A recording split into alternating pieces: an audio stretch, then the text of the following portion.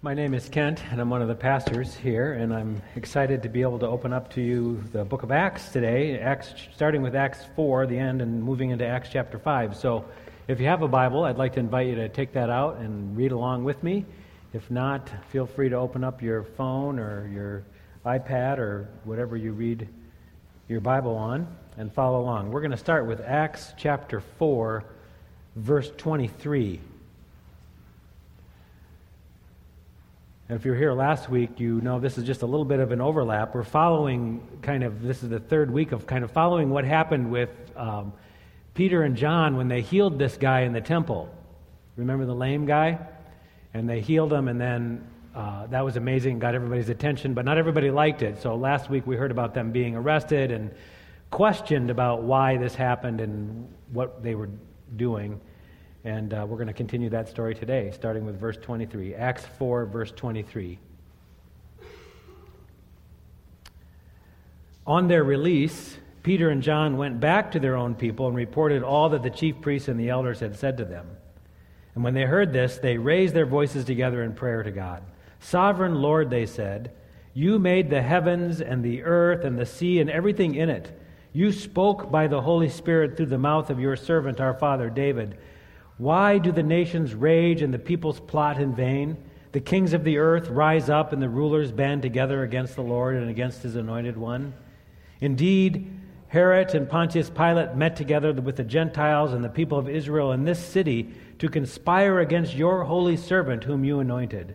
They did what your power and will had decided beforehand should happen. Now, Lord, consider their threats and enable your servants to speak your word with great boldness. Stretch out your hand to heal and perform signs and wonders through the name of your holy servant Jesus." And after they prayed, the place where they were meeting shook, and they were all filled with the Holy Spirit and spoke the word of God boldly. All the believers were one in heart and mind. No one claimed that any of their possessions was their own, and they shared everything they had. With great power, the apostles continued to testify of the Lord Jesus, and God's grace was so powerfully at work in all of them that there was no needy person among them. For from time to time, those who owned land or houses sold them, brought the money from the sales, and put it in the apostles' feet, and it was distributed to anyone who had need.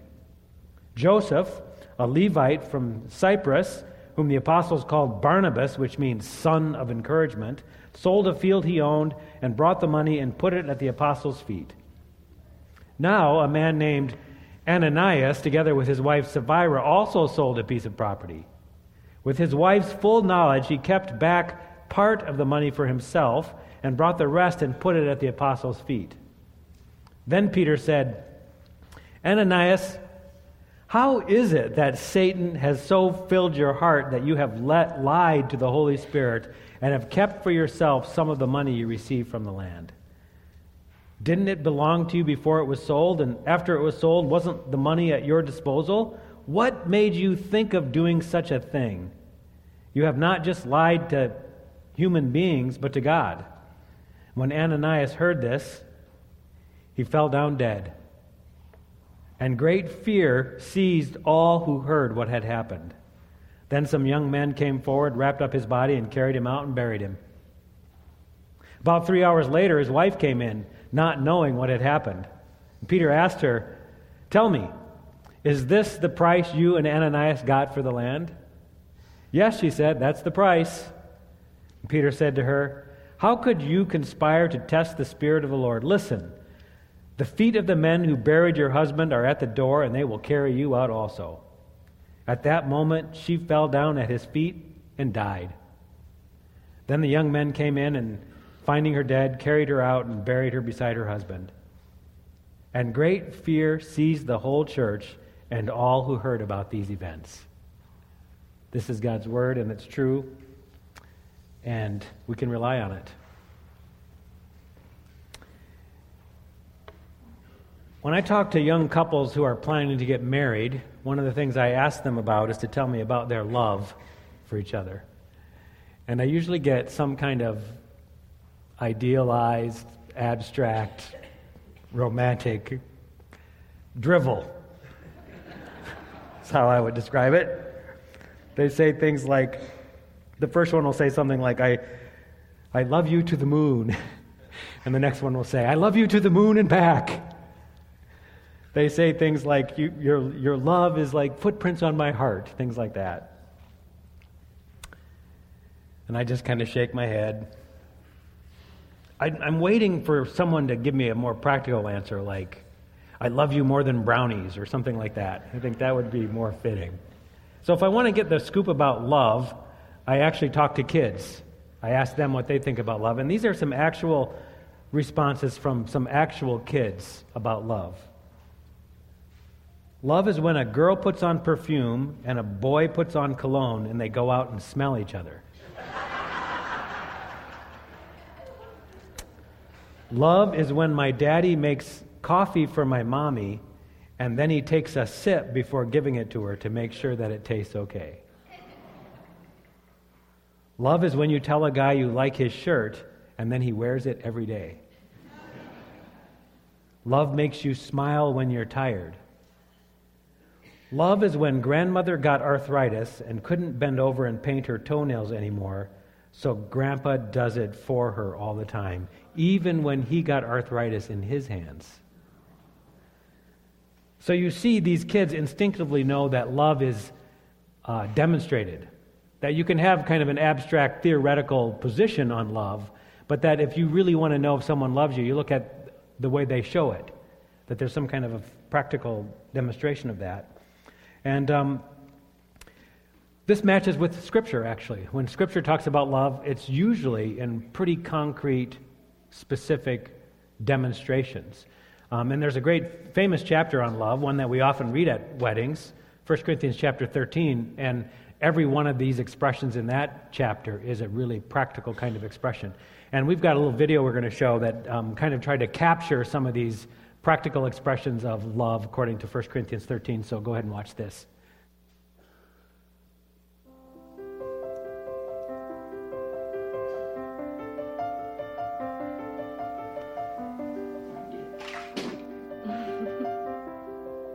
Lottie, who's your best friend?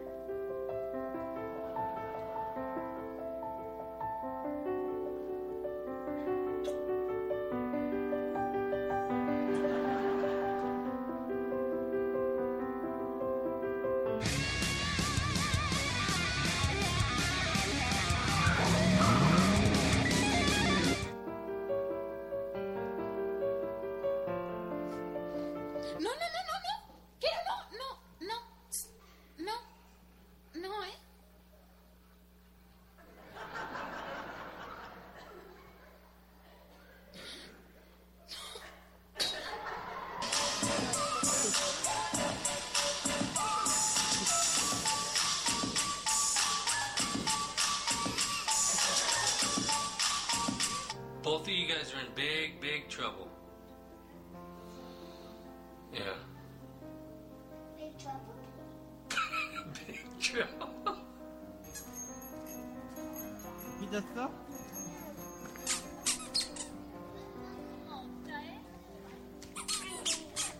뭐 하는 거야? 얘도 왜 그래?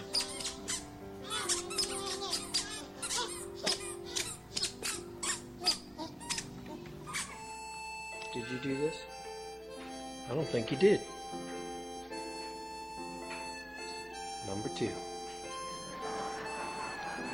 Denver, you won't look at me. Did you? What? We're gonna get lots of candy.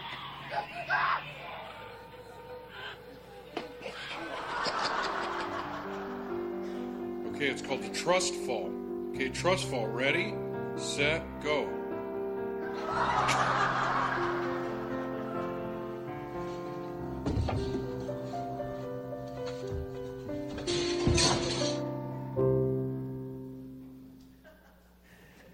Okay, so if I want you to get love, I got to show you puppies and kitties and little kids, right? I actually want you to turn to your neighbor right now, and I want you to share some idea that you have about practical love. What does it mean to demonstrate love? And if there's someone sitting by themselves, maybe slide together and encourage them to be part of your conversation. Practical demonstrations of love. How do you see that work out in your life?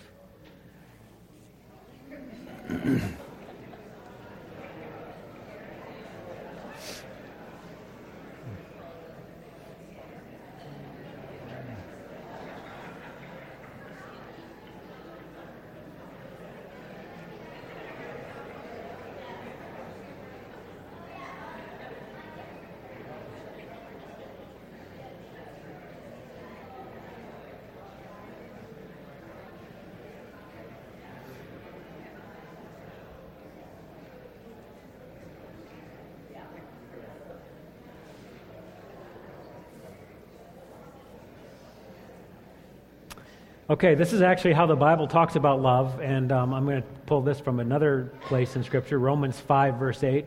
But God demonstrated His love for us in this: while we were still sinners, Christ died for us.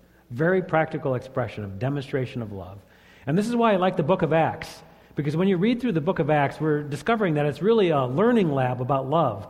And it's always very practical. It's like demonstrating what it means for these people to live in the love of God and to love their neighbors in very practical ways. Chapter after chapter of real vivid examples of the way that we love our neighbor. And I'm going to look at least 3 expressions today of kind of practical expressions as it comes from this section of Scripture we just read. And the first one is bold love. Bold. Peter and John were arrested because they told people about the resurrection. The message bothered some people. So they hauled them in, they held them overnight, and then the next morning they brought them in for questioning, and they said, "Tell us, by what name and by what power did you do this healing, and are you spreading this message?" They wanted to know, what is this? And so Peter takes this invitation as the perfect moment to say the same thing that he got in trouble for saying in the first place. This is what he says to them. I'm a little bit earlier in the chapter. He turns to them, rulers and elders of the people.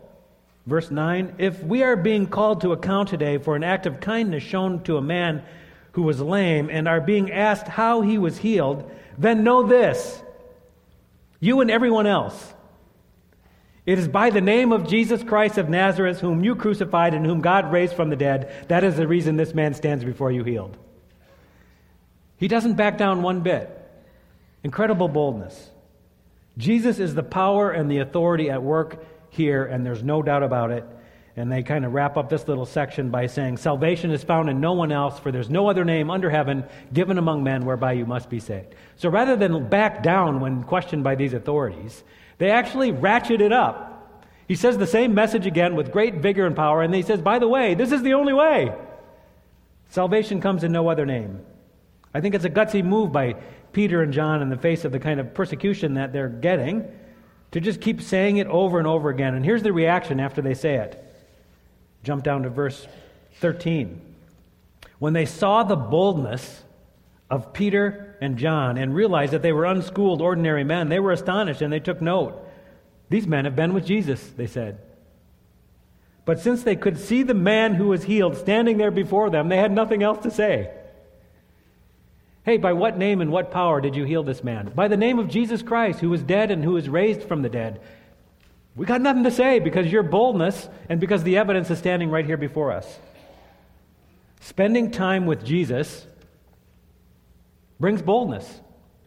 It gets played out in practical ways with bold love, with the disciples demonstrating it over and over again. This word for boldness, actually, in this passage comes up about half a dozen times throughout the book of Acts. Boldness is always associated, in the book of Acts at least, with this idea of speaking freely, of declaring, of not holding back, unreserved declaration, fearless confidence, honest openness. That's all part of this.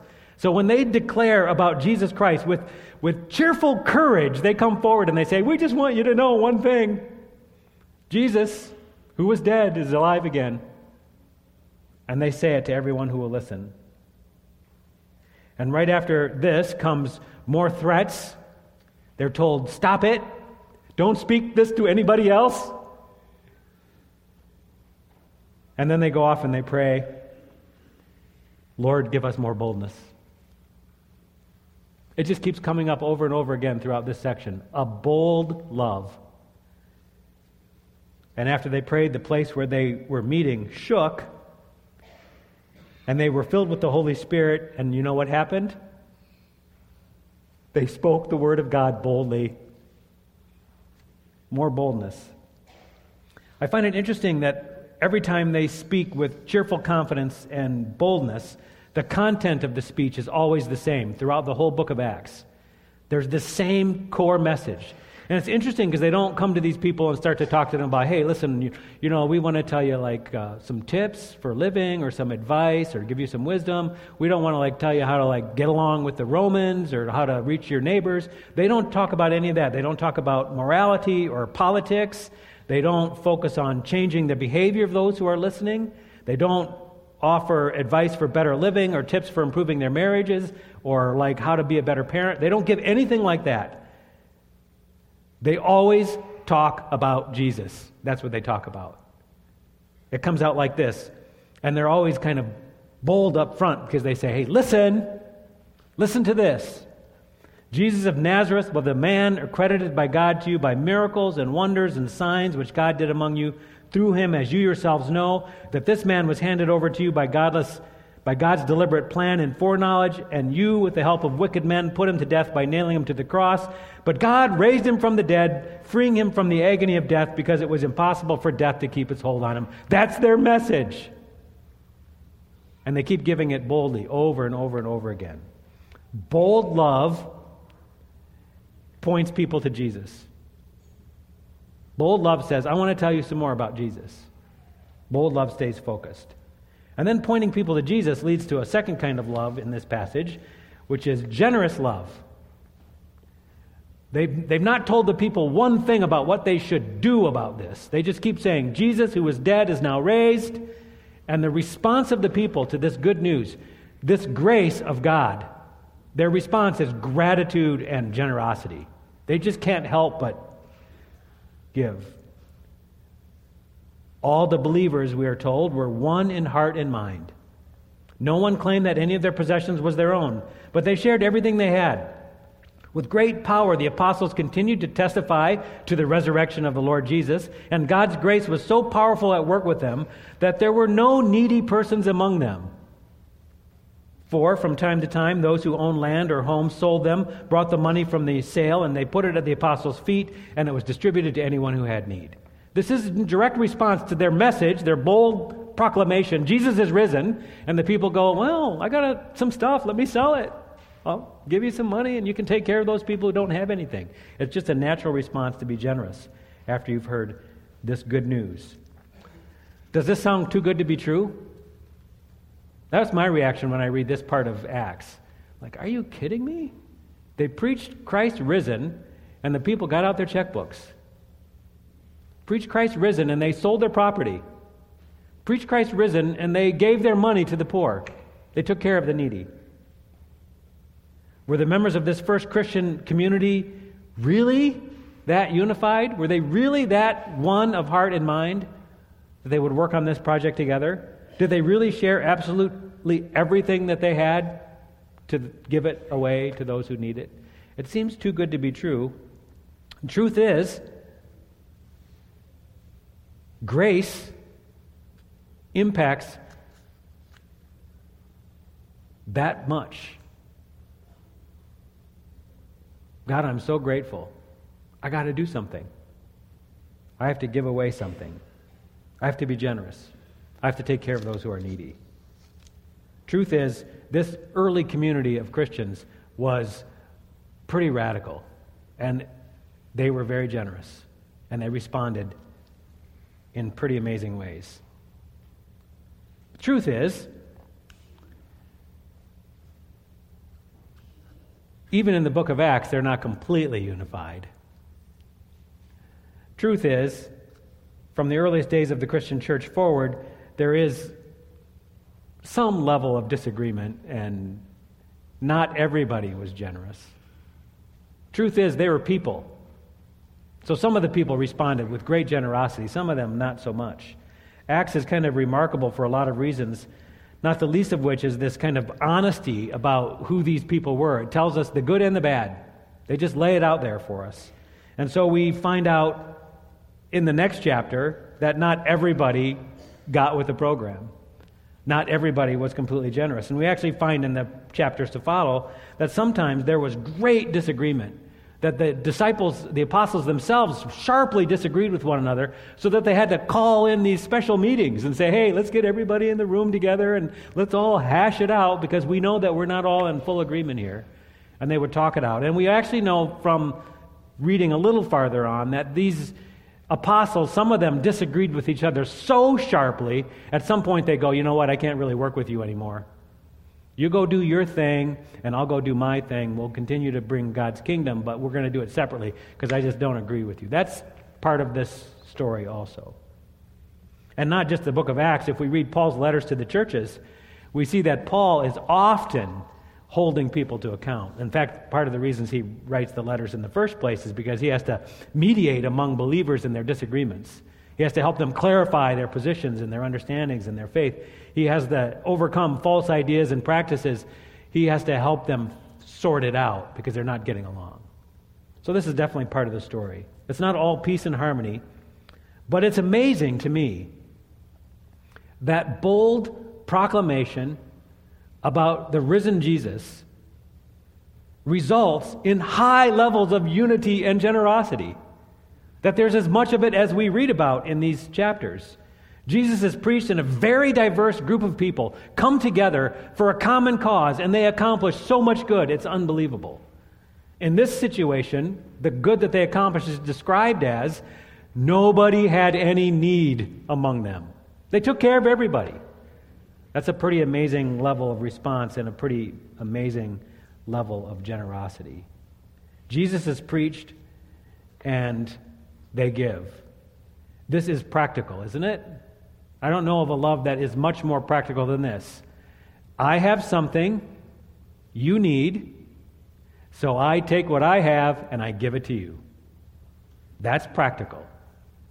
That's generosity.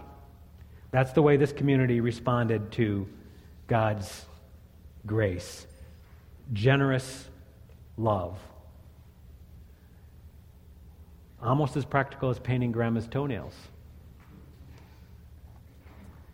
And the thing that amazes me about this love and this unity that's described here is not that it's sometimes disrupted by trouble or disunity or tight-fistedness, but that it has maintained so well for so many generations. Because if we look at the church today, and you read the research that's out there about the church today, who are the most generous people in our world today? People of faith. The most generous, by far. So this has continued on to today. And despite all the challenges and all the disagreements and all the debates and all the fractures and schisms and all the splits in churches, that there is a remarkable unity among Christians. There is. And the unity is the strongest in one area when we talk about Jesus. I believe in Jesus Christ, God's only Son, who was conceived by the Holy Spirit, born of the Virgin Mary, suffered under Pontius Pilate. He was crucified, dead, and buried. He descended into hell. But the third day he rose again from the dead and is seated on the right hand of God the Father Almighty. We agree about that. There's unity around that. And that truth results in generous love, generous people. With great power, the apostles continued to testify to the resurrection of the Lord Jesus Christ, and there was much grace on them all. Isn't that a beautiful statement? Grace that led to gratitude, which led to rich generosity, which led to deep unity. This is the church we read about in Acts 4, all created by the resurrection. So we read about this bold love, we read about this generous love, and now we come to chapter 5, and we read about what I'm going to call honest love. A guy named Barnabas responds to the good news of a risen Jesus by selling his property and giving it away, bringing the money so they can feed the hungry and take care of the needy. And it was fitting for a guy like this to do this because his nickname was Barnabas, which means encourager. That's the encouraging thing you would expect, right?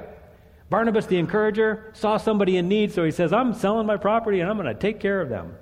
And this got other people in the community to notice. And so somebody else who was watching this comes up with an idea. Actually, a scheme. Who knows why they came up with this scheme? Let's sell the property and say we give it all away, but we'll keep back some of it for ourselves. I don't know why they would come up with a scheme, other than the honest truth is this, that we are actually all capable of really bad behavior sometimes, aren't we? I could have come up with a scheme like this. So they lie about what they did.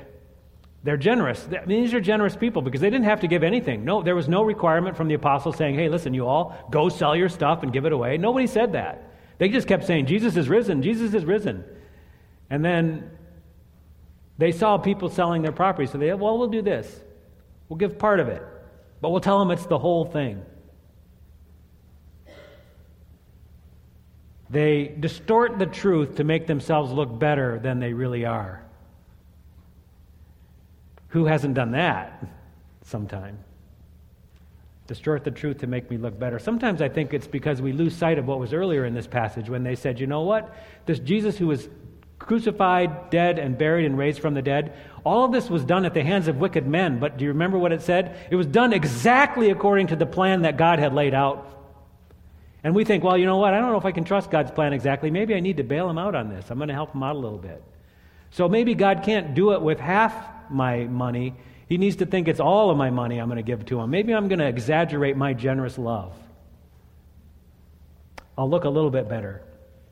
Thank goodness we don't perpetuate that kind of fraud on that day, because if we had, we might be the ones who dropped dead at the apostles' feet. Now a man named Ananias, together with his wife Sapphira, also sold a piece of property. And with his wife's full knowledge, he kept back part of the money for himself, and he brought the rest of it and he put it at the apostles' feet. Then Peter said, Ananias, how is it that Satan has so filled your heart that you have lied to the Holy Spirit and have kept for yourself some of the money that you received for the land? Didn't it all belong to you when it was sold? And after it was sold, wasn't the money at your disposal to do with it as you wish? What made you think of doing such a thing? You've just not only lied to human beings, but you've also lied to God. When Ananias heard this, he fell down and died, and a great fear seized all those who heard what happened. Don't you think? I think sometimes preachers dream, I know this preacher dreams of having some power over his people. Can you imagine that power? Come meet with the preacher and lie to him, and then you end up dead. If we had to have like a little group of guys waiting out in the lobby every time someone met with one of the pastors, just in case they had to carry him out. Great fear seized the whole community. And then about 3 hours later, his wife came in, not knowing what had happened, and Peter asked her, tell me, is this the price? I almost think Peter's trying to help her out, maybe. Is this really the price you got for that land? And she says, yes, that's the price. And he says to her, how could you conspire to test the Spirit of the Lord? Listen, the feet of the men who have buried your husband, they're at the door, and they're ready to carry you out also. And at that moment, she fell down at his feet and died. Then the young men came in, and finding her dead, carried her out and buried her beside her husband. And great fear seized the whole church about these events. Acts 5 strikes me as kind of a reality check. Before you people go off and think you have the power to actually do something to save the world, remember this: you can't actually save yourself.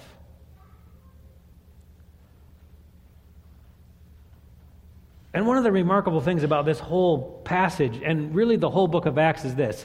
If I was going to write a story to try to convince you to join my movement, to try to tell you what a great thing it was and what a difference it could make and how much impact we could have on the world, I don't think I would include this story. Would you? In fact, oftentimes throughout the book of Acts, you expect to hear this triumphant march of the gospel moving through the city, from city to city. And you see this, But then there's constantly these failures and these shortcomings and these people who screw up. The story is so rich with the failures. You wonder, why would they write this if they're trying to convince you that this is such a great idea? You know what it convinces me of? They're telling me the truth. They're honest about who they are. They're honest about the reality that we're all people, and that means we're all capable of great misbehavior. And that is exactly why we need to keep telling you about Jesus, who came and lived and died and was buried and was raised again from the dead. And it's not just for them out there and their criminal behavior, but it's for us in here and our desire to defraud, to lie to the Holy Spirit, to lie to God, to lie to ourselves, to lie to the person sitting next to you and say, I'm better than I really am. And when that sneaks in, then the one thing you need to hear is this: Jesus came and he lived and he died and he rose again from the dead for you. I think Acts 5 is a reality check in one of the most practical ways possible. It says, I want to honest love. I'm going to name things the way they are. I'm going to speak the truth in love.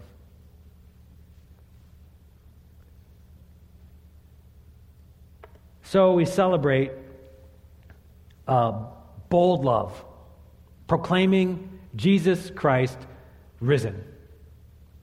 And this results in a response of gratitude and generosity and unity among the people. Unbelievable. And it also allows us to be honest and say, well, without Jesus, we're all lost, every one of us. We'd all be laying dead at the apostles' feet.